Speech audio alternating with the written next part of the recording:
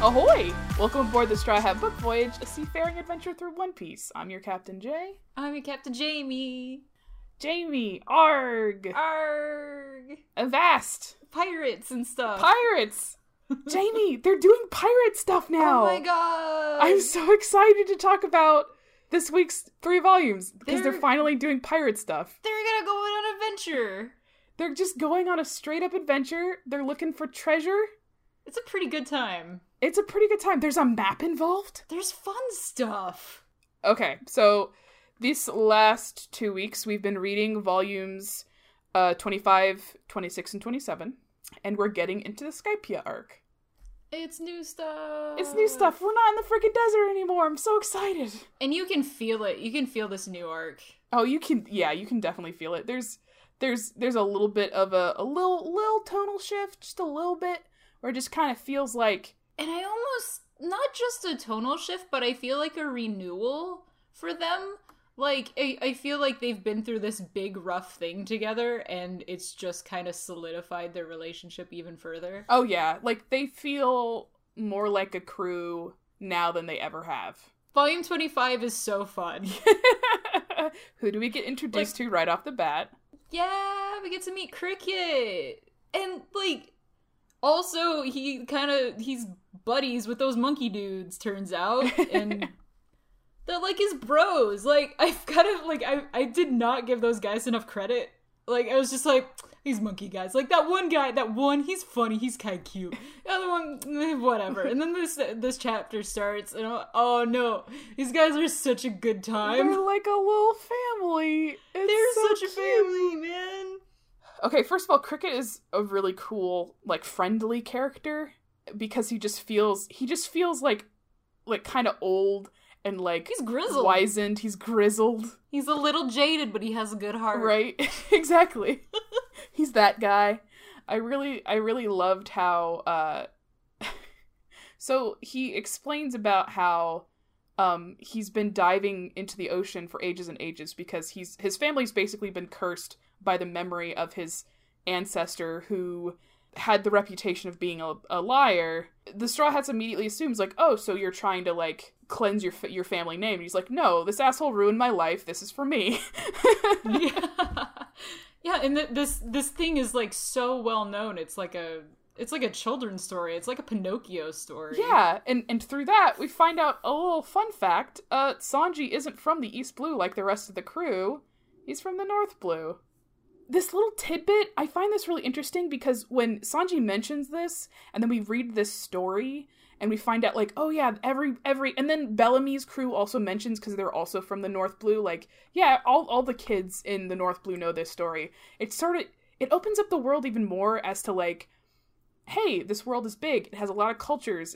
Here's something that's actually regional. Yeah, here's a regional thing. Yeah, it's really fun. I like that as the story progresses, the world just feels bigger and bigger, even if it isn't about stuff that's directly affecting the story. Like, we even get the little fun fact about Vera.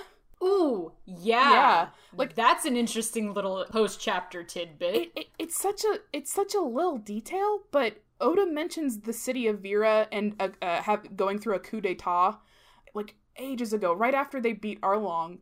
And then it comes up again in Nolan's logbook about a lively town called Vera. And it's like, I don't know, it's just like these little details that bring out the depth of this world. It's fun. He's so good at keeping track of this stuff too. Like, it would be one thing if it was just like maybe 10 or so things, but it's just so continuous. Even if, like, some of these things aren't intentional and he just picks them back up, he does it well. Yeah. Or, like, he'll mention something offhand in the question corner, and then it'll come up, like Mirrorball Island. That happened a while ago, but I appreciated that. He talked about Mirrorball Island, I believe originally in a question corner, and then one of the little side stories took place in Mirrorball Island. Okay, one thing I really appreciate about this story is that it is another liar story. Yes! And it doesn't ignore the fact that we have a liar, like, someone who's a notorious liar. That's his thing. And it wasn't, like, brushed off or ignored, but it was actually kind of challenged. Yes! Like, Usopp being the one who's like, no, this guy's lying. He's lying to us. This is too convenient. I loved that. Usopp even has a confrontation with him. Yeah, it's short, but it's like he has a moment. What I find interesting, and what might be I guess that was kind of the point of the confrontation, is that Cricket doesn't get angry at being called a liar. Like, I don't know if it's just because he's so used to it by now for people to assume that of him, or if he just likes the Straw Hats so much that he doesn't care. Him being called, like, straight up a liar by Usopp, and him just brushing it off and explaining himself and then walking away. But those little character moments continue when they go hunt down the Southbird, and they break into groups, and you see them kind of operate as like a team, or you know, like as like a crew. One of my favorite little things is, so in a lot of anime, whenever you see characters, whenever the idea of like collecting beetles is brought up, it's always to kind of emphasize that a character, specifically male characters, are boyish, like childish and boyish. And so, like we were watching Free, and Momo's obsessed with collecting beetles. Mm-hmm. So of course Luffy loves beetles, to the point where when Chopper asked him how is an atlas as valuable as the One Piece, and he's like, that's a good question. It's a good question. I agree with that. Also, like, that moment was like, also like, oh right, the One Piece is a thing. Oh my god. It's something that I like. This story is so much fun, but every once in a while you're reminded, wait a minute, aren't they after something? Oh, right. Does this journey have an ultimate There goal? is a destination, isn't there? But no, with Luffy as captain, it's just like, we're doing this, now we're doing this. We just saved a kingdom. Let's go to the Sky Island. Why? Because it's there. Yeah, like, they could have continued on. They didn't need to do this. Yeah. Luffy needed to do this.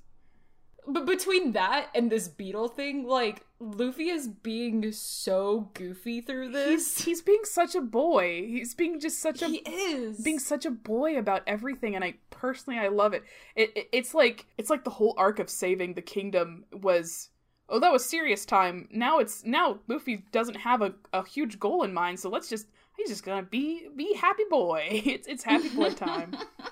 So the crew comes back, and while they were gone, Cricket and his bros apparently got demolished by Bellamy, just coming in and being a dick. Yeah. Steal his gold and some of his treasures, things that mean something.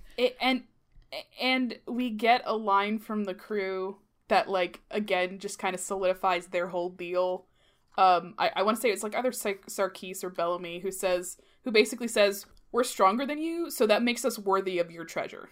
Yeah, and, like, despite, like, Cricket's hatred for his ancestors' burden, he also kind of has a pride in it. And when he was telling the stories and stuff, like, Luffy was kind of ignoring it. Like, he's like, I don't care, I just want to go to Sky Island. Yeah. Like, just, you know. But the moment that his pride, his everything was disrespected, Luffy gives a shit. Yeah, even Cricket doesn't really care. He's like, it doesn't matter. You guys, we don't have a lot of time. You guys need to get out of here. And Luffy's like, no, I'll be back later. So now it's time for Luffy to go beat some ass. And boy, does he. Ooh, it's so satisfying. Like, just Luffy comes, they find out that their bounty skyrocketed too right before this happened. But, like, there's so many pages of Bellamy just being, like, threatening, showing off. He's gonna go after Luffy. He's gonna kill him. And then, boom! Just ain't shit, son! He comes up with so many justifications for why Luffy's death. Like, does this guy look like he's worth 100 million berries? We just kicked the snot out of him earlier. We talked last time about how Bellamy was sort of a foil to Luffy because for a lot of different reasons, both visually and like personality wise, but largely because of what they stand for is just kind of polar opposites of the spectrum. Luffy is all about following his dream, and Bellamy literally the entire idea around his operation are dreams are dead. This is the age of real piracy, basically. Nothing matters but money and power. And we find out as a result, Nami kind of finally asks Zoro why they reacted the way they did when Bellamy first calls their dream of Sky Island stupid, where they just kind of stood there and took abuse, like literally. And he explains that it was out of pity. Like, him and Luffy decided that they felt like these guys who had no dreams were too pathetic to fight. And it's stupid, but it was dumb. It was dumb, but it's interesting because now that Luffy has because that's the thing. It's like Luffy has a lot of fun fighting, right? Usually he loves to fight, and he could. In this case, he just did it in one punch. Is like, I'm done, and then left. He wasn't there to give me the treasure. I'm out. Yeah, he was pissed off enough. Like, he's not there to have fun. He's not there to like stretch his legs. No pun intended. He's there to defeat Bellamy, teach him a lesson, get his friend's shit, and then leave. Meanwhile, the Hall of Justice. We get into some world government shit real deep. Hey, what's up? Here's the supreme leaders of the world government. Yeah. That's how it's worded. Here we are. Let's just stop everything with this story about pirates and just talk about the most powerful people in the world right now. They're worried because two very, very, very powerful pirate crews are about to meet, and they don't know what that means. And what are those pirate crews? It's Old Man Whitebeard! Oh, big old boy. I actually really loved this introduction to Whitebeard for a lot of different reasons. He is massive! He's fucking huge. He's huge, and he's like we've met a lot of pirate captains, but you can immediately tell for like a number of reasons that he's just like, this guy is nothing like we have seen yet. Like, this guy's not human. Like, that's what he comes across as. Like, this is like a god. He is a pirate god. One of the things I really liked though about this is that they have kind of a cutaway. Like, one of Shanks' kind of underlings goes to give the message to Old Man Whitebeard, and Whitebeard is like, whippersnapper.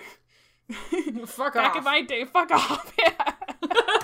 Get off my lawn. Get off my lawn, you damn kids. He is absolutely one of my favorite types of characters, just the grumpy old man. He's your favorite trope. He's just very large. he's my favorite. He tells this kid to get the hell out of here, and the pirate, whose name is Rockstar, which is great, calls up Shanks and is like, "Boss, I'm so sorry. Like, I failed you. How can I ever show my face around you again? Like, I gotta." Shanks is like, "It's cool. I know." Yeah, like we get we're shown once again that Shanks hasn't really changed. He's still the good old Shanks that we met before, even though he's clearly very powerful now. I think it's also like, there's Pirate Grandpa just being an asshole. He's like, yeah. Well, we get the hint. It's cool. We've dealt with it. We've all dealt with it. He tells Rockstar, like, don't worry about it. Just come back. We'll party. It's fine. We'll figure it out. and it's like, And again, there's that contrast between him and like every other pirate captain we've ever seen. Like, even Whitebeard. Like, any other pirate captain we've seen, if some guy showed up and was like, I have a message from my leader, he would have just killed him, right? Yeah. But Whitebeard doesn't work that way. Shanks is obviously a very modest dude. Yeah. Yeah, and thinking about that scary big boy as a warlord. Oh, yes. So, we get to meet two of the warlords, and then plus Hawkeye, who we already knew was a warlord. Oh, right. Hawkeye shows up, and he's kind of like... These are introductions. Yeah, he's being all like... He's just too cool. He's too cool for school. I'm just here to observe, blah, blah, blah. But then we find out that some guy named Blackbeard is actually trying to become the new warlord. And who does Blackbeard end up being? It's the guy that Luffy met in the bar last time. So, speaking of which, eventually, we get back to the crew, and they're headed towards the knock-up stream, because it turns out getting blown into the sky by the ocean is the only way to get to Skypiea for them. And it's sort of like, they get into position, and then suddenly it's like, oh, hi, Blackbeard. Bye, Blackbeard. Yeah. Bye. He shows up to, like, he's like, okay, I need to make a name for myself so I can become a warlord. And then he shows up, he says, Luffy, I've come for your head, and then his ship gets blown the fuck up. But they make it into the sky. They make it into the sky. They now do we're it. on volume 26. And what up, Sky Island? And like for a minute, it's like, isn't this a manga about pirates? Like, how did this happen? We're in the sky. Like, what's going on? Yeah, I think this was the point where it hit me that, like, Oda can do whatever the hell he wants. I mean, Right? that's always been that case, but, like, this is just, like, there's so much he can get away with. I love the moment where they show up at Heaven's Gate, and it's like, whoa. Okay, at the beginning part where they're in this, like, cloudy sea, Luffy, like, stretches out his arm into the clouds, and Robin sprouts eyes. Yeah, actually, you know what? That's a good question. Why did Usopp just jump in? Oh, right, because they were saving Usopp, weren't they? Yeah, they were saving Usopp. I mean, I guess since this is, like, I guess they don't know what clouds are made of. So, anyway, I don't like the eyes. I'm sorry. Robin, don't do that ever again. Oh, yeah. So, they make it to an island eventually. They make it to Skypia. They just straight up make it to Skypia, the thing they were looking for. They make it. And then They did it. You have this moment where they land on the beach and you're like, well, I guess they made it. This was their whole point of the arc, right? To get to Skypia? Well, we're here now. They have a good time.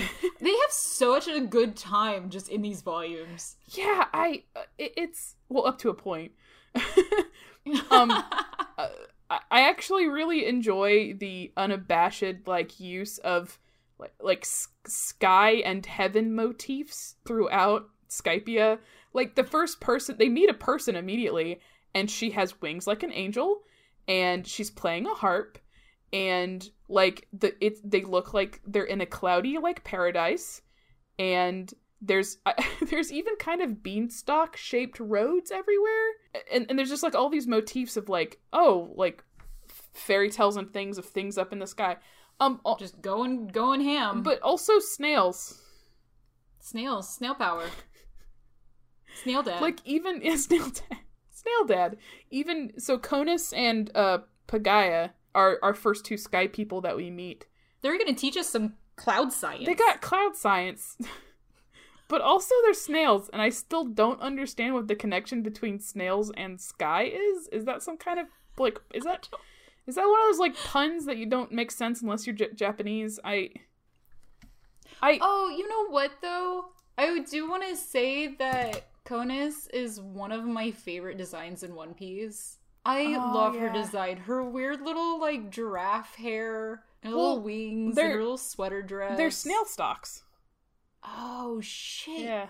Oh, shit. And Pagaya also has snail stalks, and then he has a basket on his back when you meet him, so he looks like a snail. Oh my god, I never made that connection. If I remember correctly, the names Conus and Pagaya actually come from, I think, the Greek and Latin words for snail.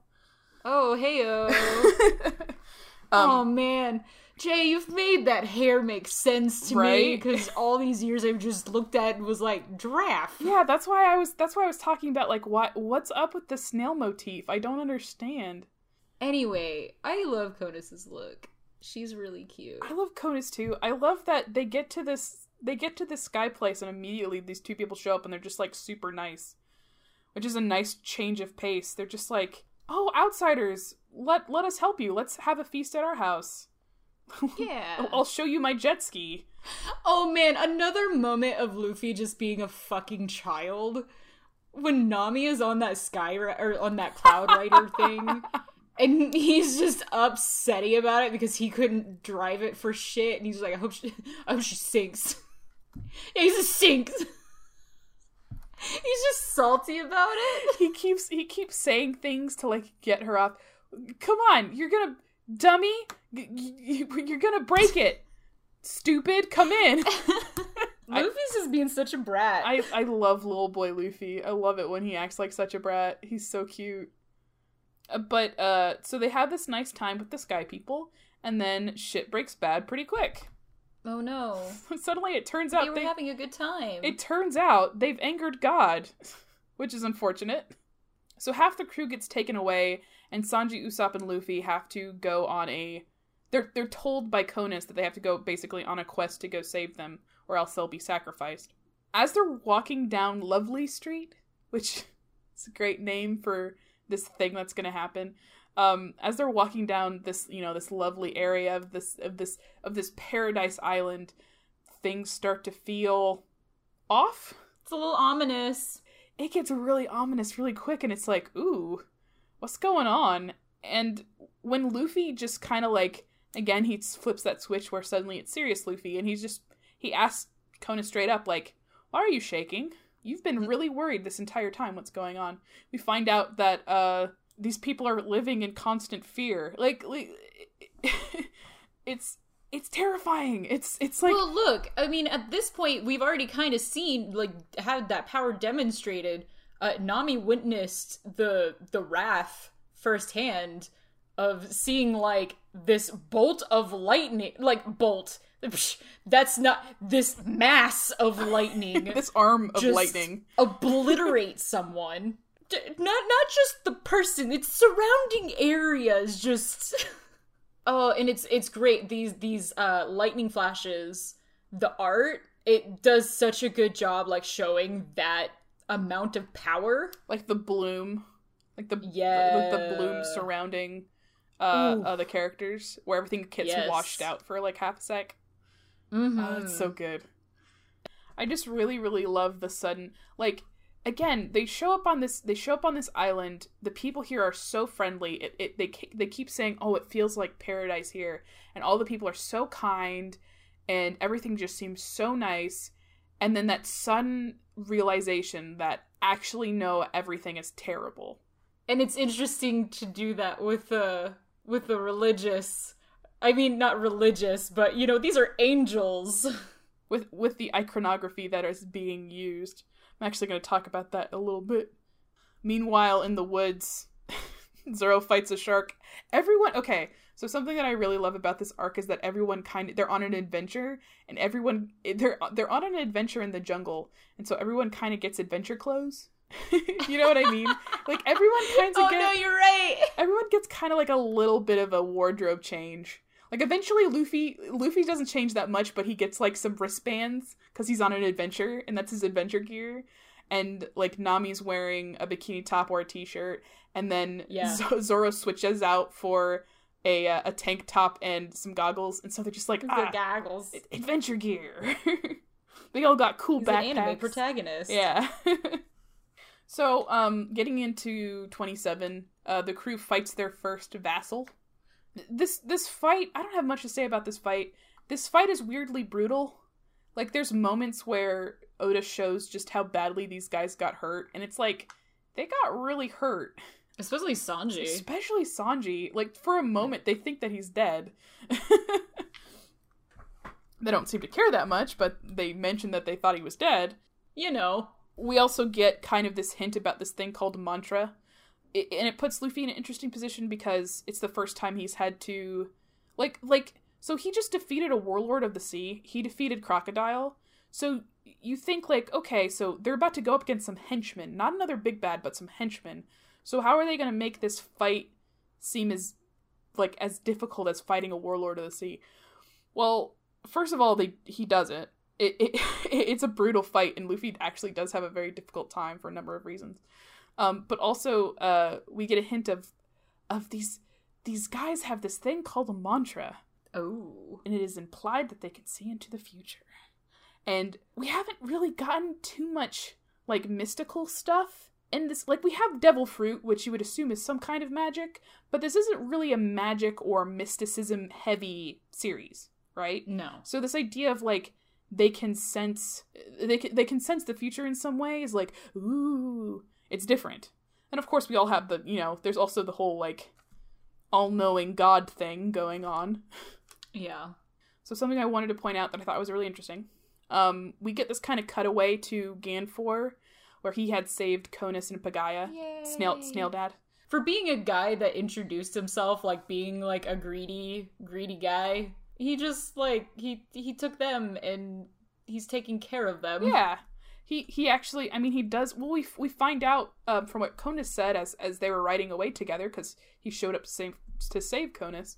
He used to be Kami. She called him Kami, so he cares about. We find out that while the almighty, all-knowing Enel is a monster and a tyrant, this old Kami he loves his people and he cares about them. He wants to protect them. He seems like a humble dude. Yeah.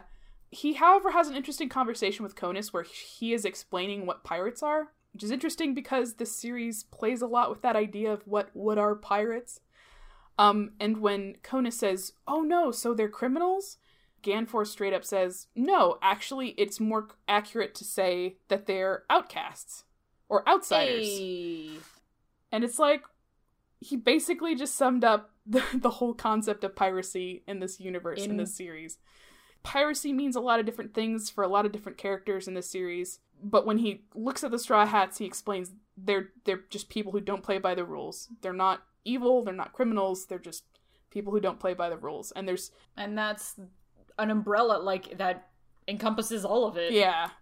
And there's different reasons why someone might be in that situation, and it's really interesting. It's a nice, like, kind of sum up of the whole thesis. And we're seeing why. Yeah. So here's a question for you. What's up? When we're introduced to the idea of the Shandians, were you also a little, like, blindsided? Like, a little, like, oh, there's other people up here? Yeah. Like, we saw the... Why? Where? Huh? Huh? Yeah. We saw the quote-unquote gorilla, at the very beginning of when they, entered the White Sea.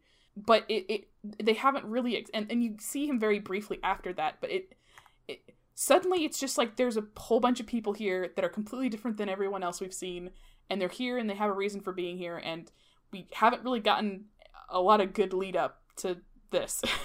And suddenly it's just a bunch of ruthless guys that give no shits, and alright. Yeah, I guess they're important. Yeah, I guess they're important. I gotta say, it feels like there should have been a little bit more foreshadowing, maybe. Yeah, for sure. To the Shandians. Especially because their plight becomes sympathetic as the volume goes on. But when they're introduced, they just seem like a bunch of assholes. So, the big reveal near the end of this volume is Jaya. They're on Jaya. It's Jaya. It's Jaya. They were there the whole time. It was just up there, bro. They've been talking about the sacred land this whole time, this earth that's been up there, these trees. And it turns out it's Jaya. Okay, so... There's the other half of Cricket's house. That spread where they show, like, the lead-in to the house where they're like, I can't believe it, I can't believe what I'm looking at. And then it opens up to this spread of you see his house and suddenly everything just makes sense. I remember reading this for the first time and just like, again, it's one of those, oh my gosh, I understand now. It's like, oh yes. Unlike a lot of other arcs, this series has been kind of building around a little bit of a mystery, and you've been getting little bits and pieces of the mystery as the story has progressed. And to have that just sudden, no, this is what's going on. It's like, this is like the tipping point. Suddenly things start to get clearer and clearer as the arc continues, and that's what I love about this arc too. Yeah. Is that it does have these little bits and pieces that make this whole folklore pull together real well. Yeah, it's excellent. I love Skypiea. But it also leads into the thing that I really love about this arc, which we mentioned at the beginning of the episode. They're finally doing some pirate shit. They get excited real quick. And now they have a map of an island shaped like a skull. Yeah. And like a riddle to find the treasure. It's just so good. Like suddenly, whoa, this is pirate stuff. Like, suddenly this is really piratey. Wow, One Piece. I know, and I like that because I like how this is done because it makes sense with the story. Like earlier with the maps, like I talked about before, where like the Alabasta arc, those maps made things confusing. It didn't work. It was aggravating, and even did a little bit of that earlier with Skypiea again, when they were talking about the roads and like going to Will Alter and stuff. Yeah, a little too much geography. Like, Oda, this is unnecessary. I didn't like it. But this case, it's like, okay, here's a map and a context that works. Yeah. Yeah, I'm excited for a treasure hunt. I'm excited for these guys to go follow a treasure map and go find the City of Gold. Like, I'm just excited for pirate stuff. Arg! Shiver me timbers! Or whatever. Oh yeah, like, looking at that map and talking about these notes and stuff, did you notice that Nami had glasses on? Yes, I absolutely did notice. Don't know what that's about. Because he felt like Why does Zoro have goggles? I don't know. He felt like drawing him with goggles this time. When they set off for their new adventure, isn't that the point where Luffy has a stick and Chopper is excited about it, and Luffy has another childish moment where he's like, "You can't have it." I found it, and then Chopper immediately runs off to go find his own stick, and he's copying Luffy, and like again those little character moments where Chopper's just wants to be like the big guys because he's the little brother. There's another really good moment with Chopper where after the incident with Ganfor and one of the vassals, and Mary's damaged and Ganfor gets injured, and it's really scary. The crew gets back to the ship and they're looking for Chopper and they're worried, and it turns out he's hiding because he doesn't want to have to admit how scared he was. Chopper! And they're just like, "It's okay, Chopper, we know you're tough." And it's like, oh, guys. Chopper fills such a sweet little role. He's so precious. Okay, but the last thing I wanted to talk about. It's the last thing we're going to talk about. All right, so pretty much the last thing that we kind of learn in this volume is we finally get to meet the almighty Enel. Oh, should we clear that up, by the way? In the English translation, they call him Eneru. This is one of the times where we're just going to call them what they call him in the anime. Yeah, it's Enel. It's Enel. And oh boy, it's interesting because it's kind of, I mean, it's a little bit like Crocodile, where we knew who the villain was before we got to see him, but he's been the villain for like 3 chapters now, and we're just now getting to see what he looks like and what he's all about. Y'all, I mean, I can't talk about him yet, but when he showed up being himself, I was hollering, I love this guy. What a scamp. What a just like... I mean, I don't want to hype nothing or nothing, and he's my favorite villain. He's a very good villain. I feel like I didn't appreciate him enough my first read through. I do, however, want to talk real quick. Let's look at... Can we talk about Enel's throne real quick? Because here's the thing.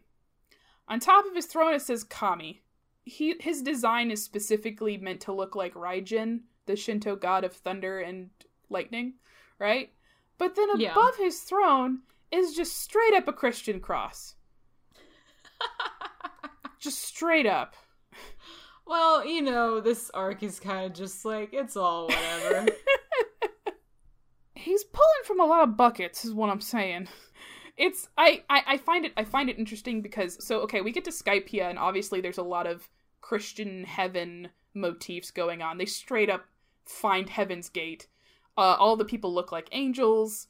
You know, it's a kingdom in the sky. Blah blah blah. Clouds. There's straight up a Christian cross on the. But one of the interesting things I found out is that in Japanese, Kami can both mean like a Shinto god, and it can also mean like a god with a capital G. So when Oda's talking about Kami here, he really is just using a blanket term, just God, talking about God. However, it brings me into one of my favorite things about Enel as a villain. A lot of the villains that we've run into so far are tyrants, right?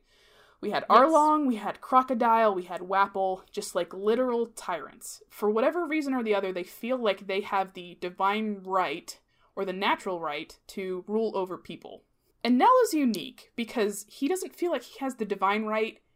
He feels that he is divine. He is divine. Ganfor points this out, that Kami is a title. Like, Ganfor used to be Kami, but it's a title. Like, he's just the leader of these people. Enel actually feels that he is almighty. Using the translation specifically uses that word, which in English has connotations of like literal actual God. And it's scary.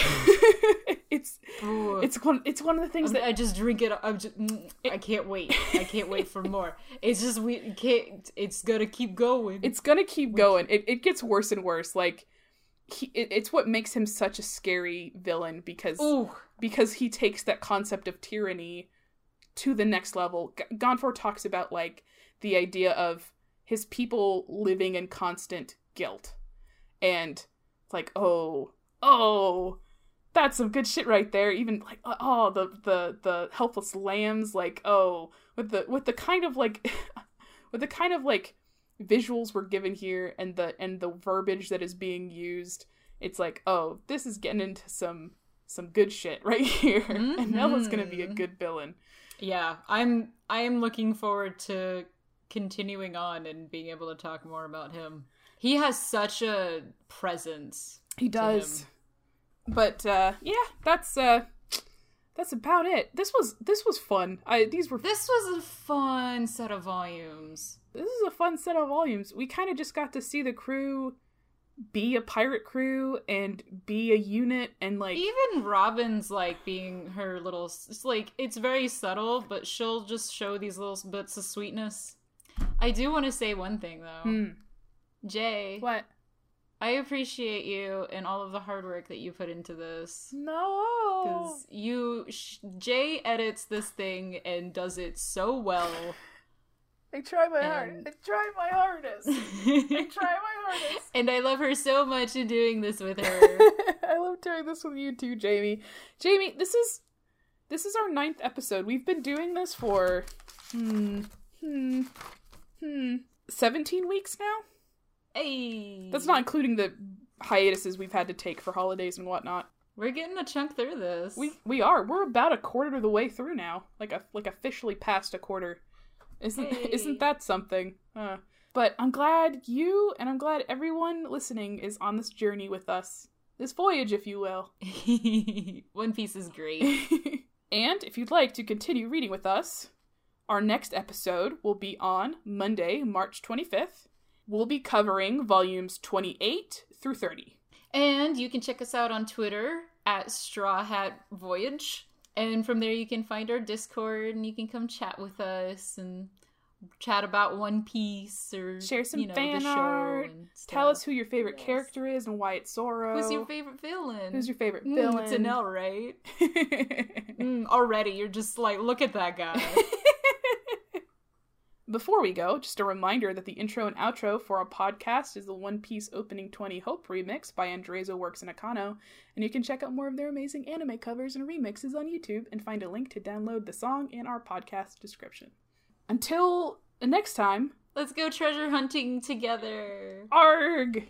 Arg! Yo ho ho! Bye!